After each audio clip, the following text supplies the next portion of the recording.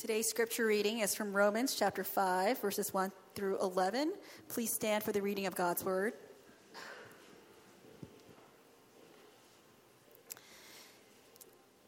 Hear now the word of the Lord. Therefore, since we have been justified through faith, we have peace with God through our Lord Jesus Christ, through whom we have gained access by faith into this grace in which we now stand. And we rejoice in the hope of the glory of God. Not only so, but we also rejoice in our sufferings, because we know that suffering produces perseverance. Perseverance, character, and character, hope. And hope does not disappoint us, because God has poured out his love into our hearts by the Holy Spirit, whom he has given us. You see, at just the right time, when we were still powerless, Christ died for the ungodly. Very rarely will anyone die for a righteous man, though for a good man, someone might possibly dare to die. But God demonstrates his own love for us in this. While we were still sinners, Christ died for us. Since we have now been justified by his blood, how much more shall we be saved from God's wrath through him? For if, when we were God's enemies, we were reconciled to him through the death of his Son, how much more, having been reconciled, shall we be saved through his life? Not only is this so, but we also rejoice in God through our Lord Jesus Christ, through whom we have now received reconciliation. This is the word of the Lord.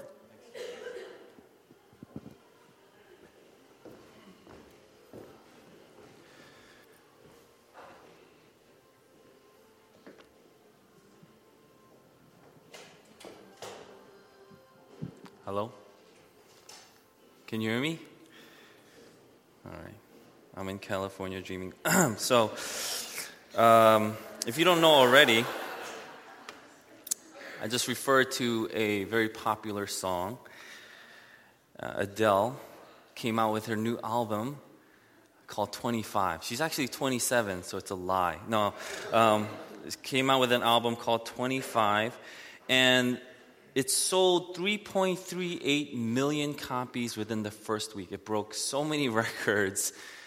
Just the fact that I said the second line of the first verse and half of you already knew it shows how popular that song is. The other half, pop culture is okay. You can watch the TV sometimes. You can get out of your... Okay. But when interviewed, Adele explained, "That's how I know I've written a good song for myself. When I start crying. It's when I break out in tears in the vocal booth or in the studio and I'll need a moment to myself." And I believe it's so powerful that the emotions that she displayed resonates with so many of the people that listened to her music that it broke so many records. Just to give a quick comparison, last Christmas, some people were very excited when we had like a white elephant gift exchange. And one of our members here, I won't say his name, was very excited, so excited when they got Taylor Swift's 1989 album. And Taylor Swift's 1989 album, as popular as it was, within the first hour of Adele's releasing of her album, beat out Taylor Swift's album that she sold in her first week. In all of her sales, Adele still beat her sales within her first week. It's just, I'm not saying Taylor Swift is bad, I'm just showing you how good Adele is in selling this. I think it's because she resonates a lot with her listeners, our young people, because she sings about heartbreak. I remember seeing in a Twitter account, Will Ferrell's Twitter account, and he wrote in one tweet, "From one to Adele, how bad was your breakup?" And if you get it, that's cool. Because heartbreak is real, and it is very deeply emotional. Separation is real, and it is emotional, and it's hard, it's difficult. What our world is also going through is heartbreaking. The terror that surrounds us, that we're constantly bombarded by in the media, that's heartbreaking. And in this season, we start off this week with hope. James and Chesuk lighted our first Advent candle. And Advent means the coming or the arrival. And what we are waiting for is the arrival of Jesus Christ again. We are celebrating Christmas, but also, if you look at church history, Advent was really a season to really wait upon the second coming of Jesus Christ. And we as Christians and we as a church, we are really hoping and desperately praying that Jesus Christ comes soon. Because we are in a broken world. And we know that the only way it can be fixed is with Jesus. We try to put things together. We try to do things our own way, the best way we can. But even then, I hope we can see that we need Jesus. And that's where we start off with hope this week. And in this passage, I feel like this passage encompasses all the 4 themes of our Advent season. It has hope, it has peace, it has joy, it has love. We want to focus on hope today. But before we go into hope, we see that Paul in Romans writes first, it's about peace with God. Now, not peace of God. There is a difference between peace with God and peace of God. It's not the same as the peace of God as in Philippians chapter 4, verse 7. But it is the peace with God. Peace of God is being calm and satisfied in the midst of trouble and pressures. But peace with God that we have in Jesus Christ means that the hostilities that we had with God are now over. Now that's huge because the Bible is saying we were once enemies. Why were we enemies? And we see this in play in the world today. There is a great fight going on in the Middle East. If you don't know exactly, I'll just do a 1-minute kind of thing, explanation. It won't do it justice. But there is a group, King Assad, and there's a group, the resistance in Syria, and then Russia backed King Assad, U.S. backed the rebels. ISIS broke off from all this, and they went out of Syria, went to Iraq, and then all this stuff is happening in the world. Everybody's taking sides. But basically what is going on is this. They are fighting for kingship. They are fighting for authority. Now, when we say that we were once enemies with God, what Paul is saying is that there was once a battle between us and God saying, I am king over my life, and God is saying, no, I am king over your life.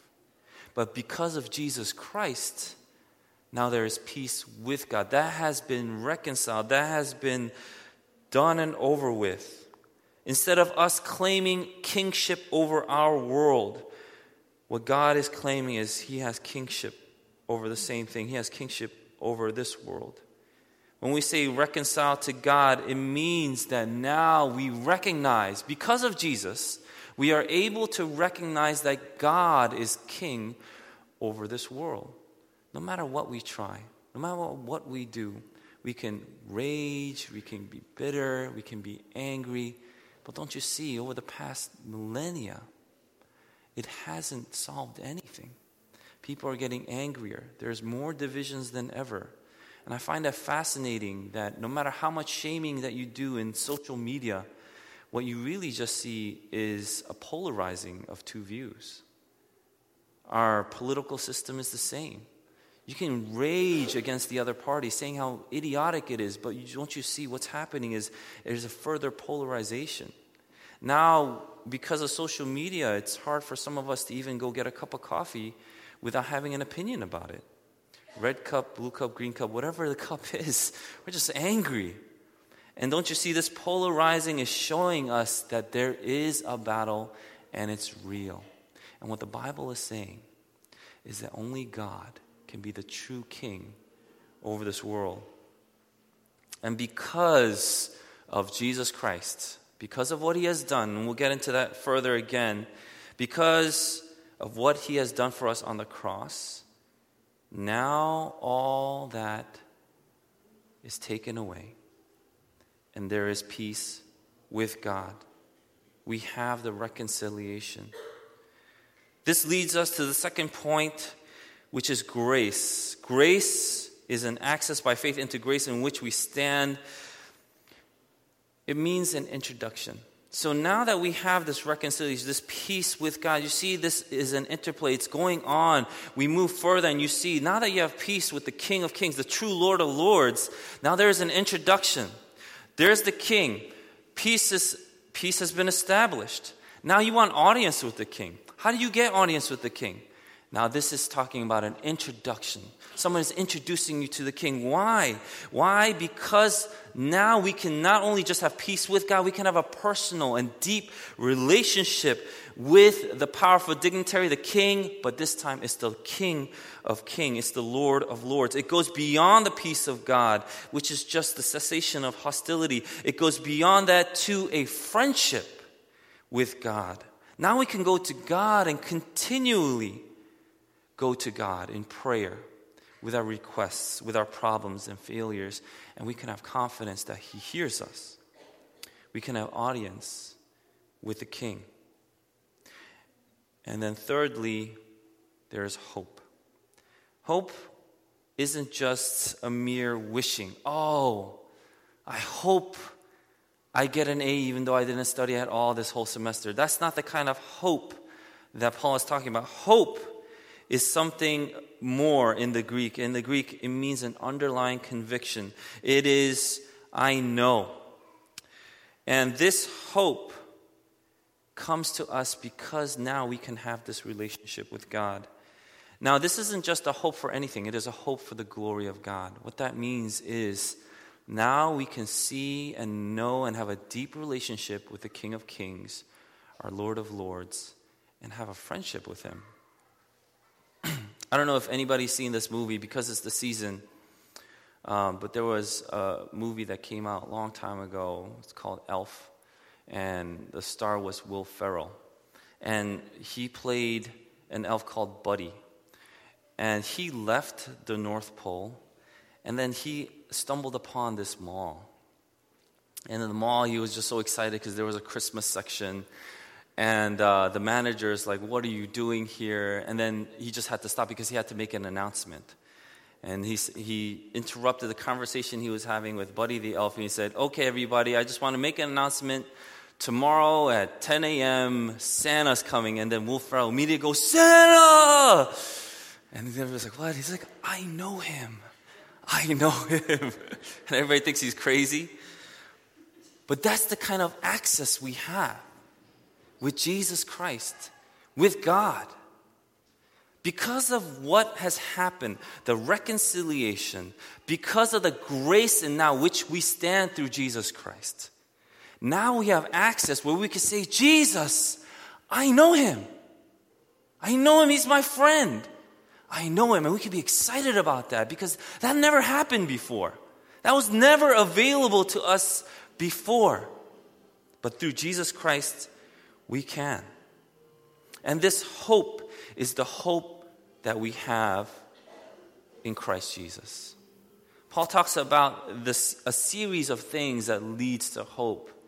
And the first thing that he mentions is suffering. There is a lot of suffering going on. There's suffering in the world, like we mentioned before, but there is suffering in your personal life as well. There are things that you are trying to work out and make sense of. And sometimes we don't know the answer. Maybe a lot of times we don't know the answer. And there's an internal struggle. There is a suffering because of what's going on in your family or your community or your workplace. Because of what has happened in the previous two verses, as Paul mentions suffering, he says, now because of these things, we can actually rejoice in suffering, not because of suffering. So there is a difference. I like exercising. Going to the gym is something that I like doing. It's very relaxing. On my day off, I like to stay a little longer than usual. I don't do anything. I just sit there and say hi to people. But when you go and exercise, some people say, I love the pain. The pain is great. Give me more pain. But really, what is going on, the reason why we exercise, why we put ourselves through this physical discipline, is so that we can be healthy. Because so that there is an outcome that we see. There's a famous saying that we know of, no pain, no gain. There's a great movie, I believe one of our drummers really likes, called Pain and Gain. But no pain, no gain means that when we go through the suffering, it's not that we enjoy the suffering for the suffering itself. we can go through this suffering. We can put ourselves through this physical discipline because we know what it can produce. If you went to the gym and you were working out and there was so much pain and suffering involved and it produced nothing, and you say, I just love it for the pain, that just makes you a masochist. It's not good. It's not good at all. It's not healthy at all, at least. And you might need some help. But when we go through this pain, it's because we know that through this pain, we can get stronger. That there is gains to be had. But it's the same discipline spiritually too. When we go through spiritual suffering, God says there is something that I can produce out of that. It's not just suffering for suffering's sake, but suffering produces something. And what does it produce? It produces perseverance. In the Greek, perseverance really means single-mindedness. What that alludes to is that as we go through this spiritual suffering, it means that we get our distractions, the noise of this world starts getting removed, and it becomes more and more focused. Think about it.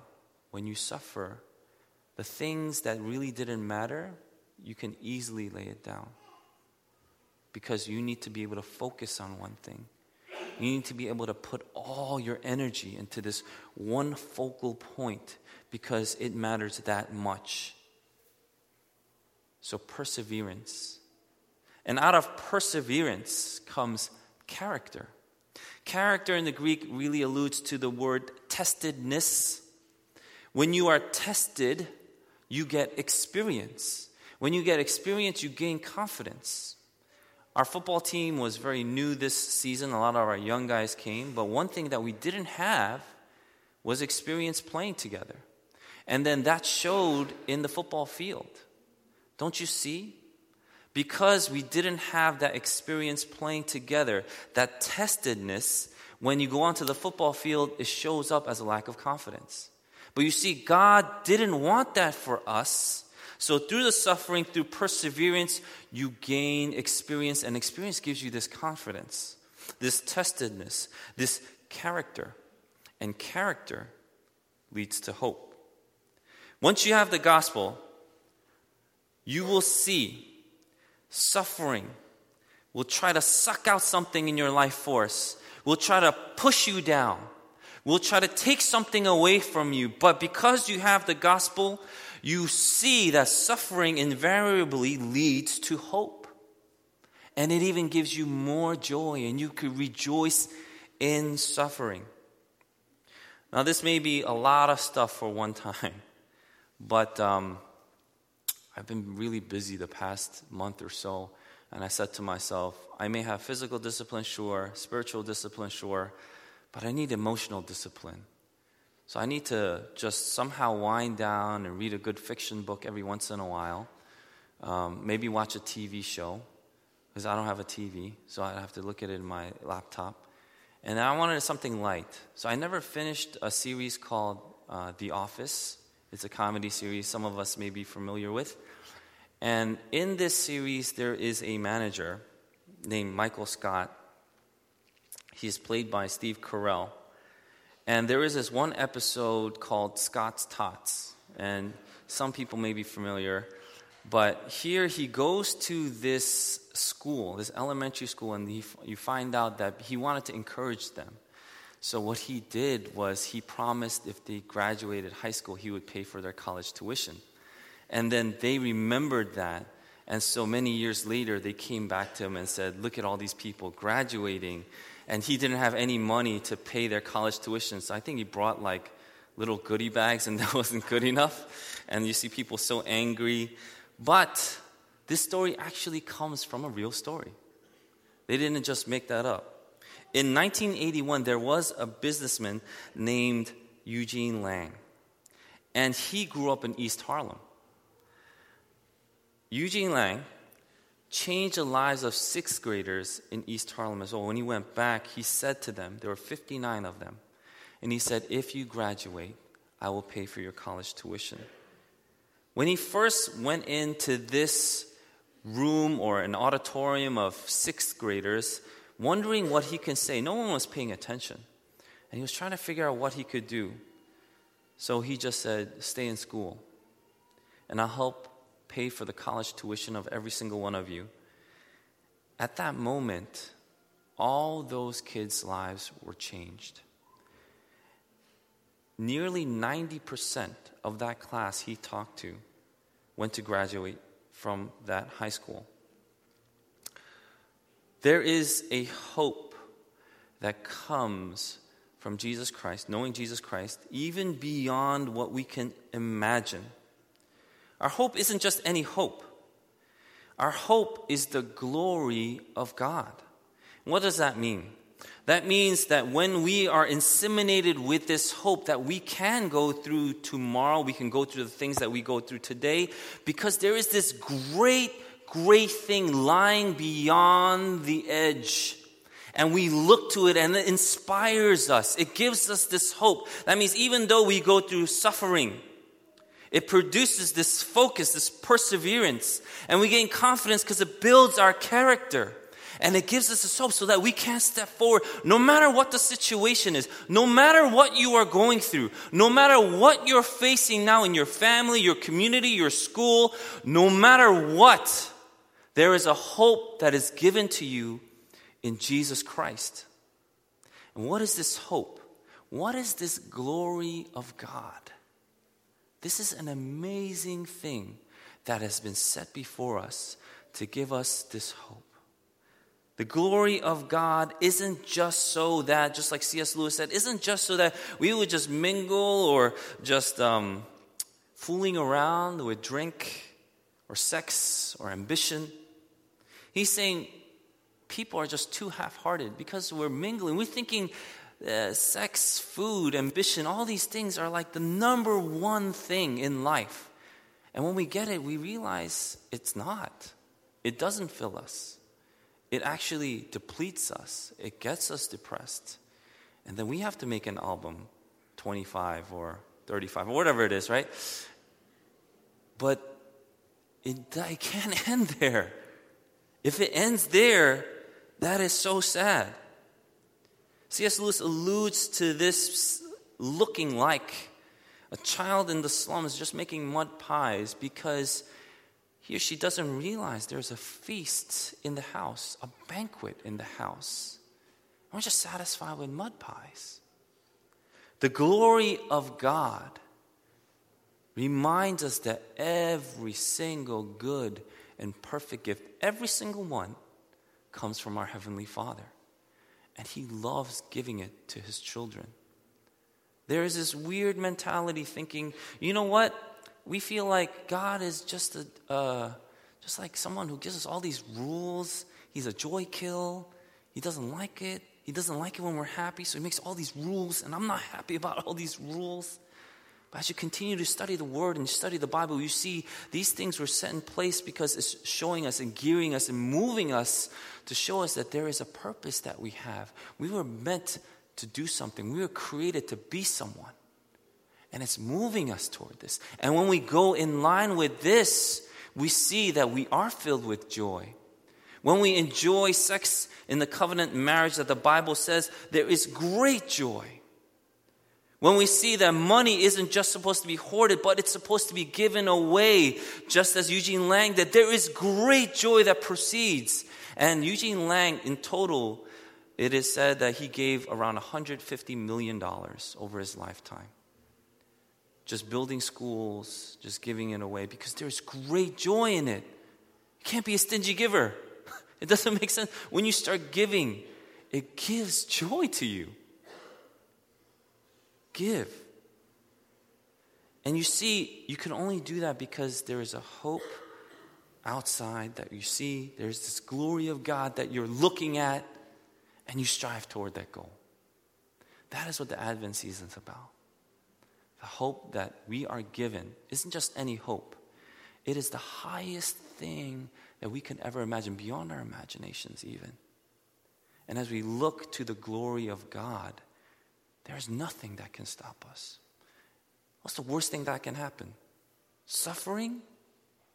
Even God can take suffering and use it for our own good. Is it death? Jesus Christ defeats death.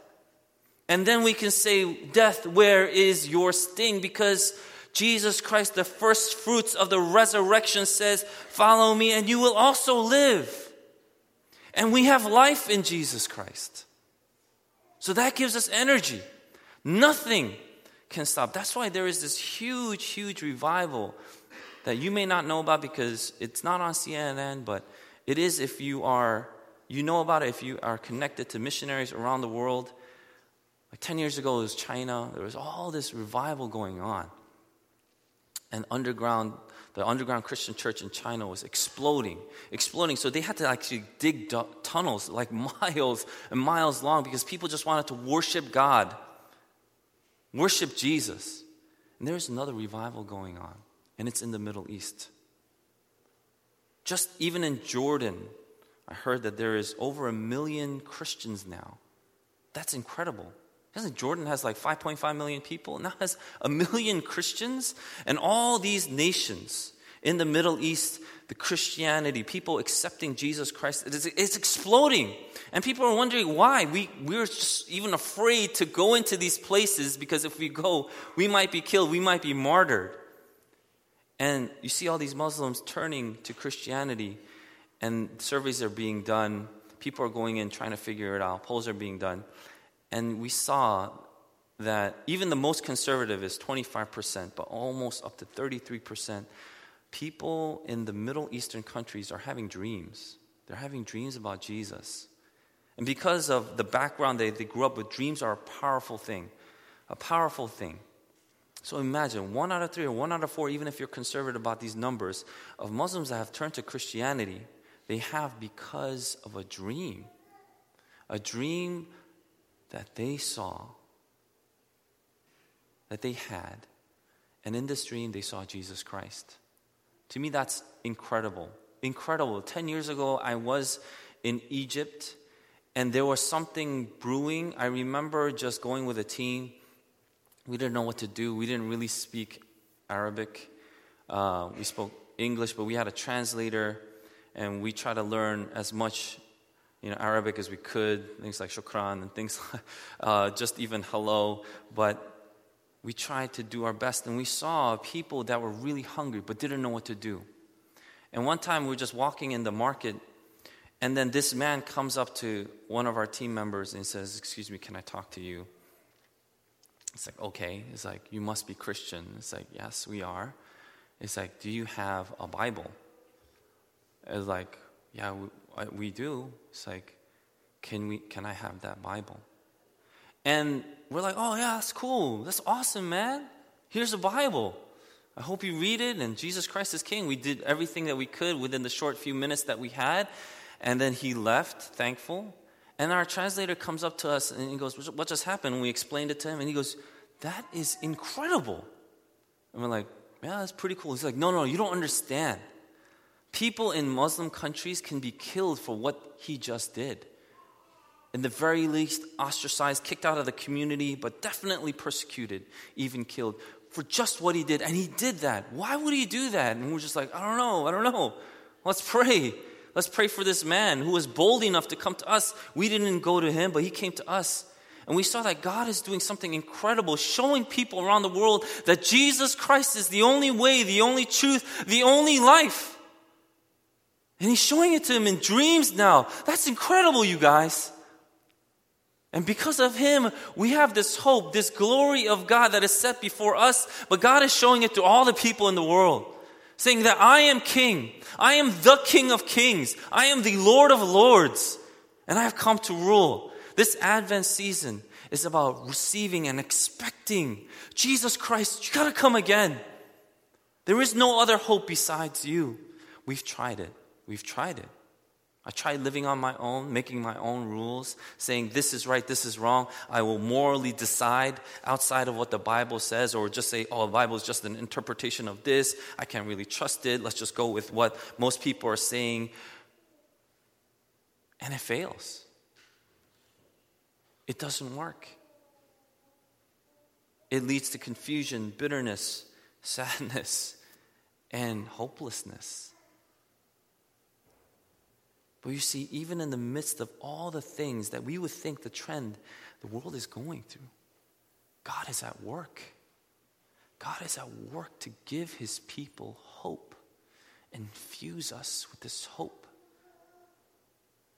that what is set before us is greater than sex, food, ambition, anything that you can imagine. It's greater than that. You can have access to the source of every good and perfect gift. That's incredible. That is praiseworthy. That's why we worship our God during this Advent season. Hope changes our desires in the end. It changes our focus, and it changes our certainty. The certainty that we have now is beyond anything this world can provide. The certainty that we have is now in Jesus Christ, the immovable rock, the cornerstone of our faith. He is our King of Kings. He is our Lord of Lords, and he is coming to reign. And this hope is what we hold on to, and that is why we can face tomorrow. That is why, no matter what happens, it's still good, because God has the future. He has the world in his hands. This is the hope that I hope that you can place your hopes in this season. Let's pray.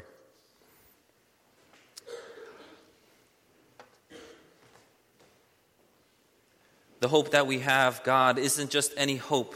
The hope that we have now in Jesus Christ is the glory of God, which is incredible. Things that we could not have imagined, things that we couldn't even have fathomed. Lord God, we see you doing in our lives. And Father, we thank you for that. We thank you for what you have done. We thank you for what you are doing even now in our midst. But Lord God, we thank you for what you are about to do. We see a great change coming. And Lord God, we give you the glory. Our hope is in you, Lord. And we know that this will not put us to shame. And we thank you. In Jesus' name we pray.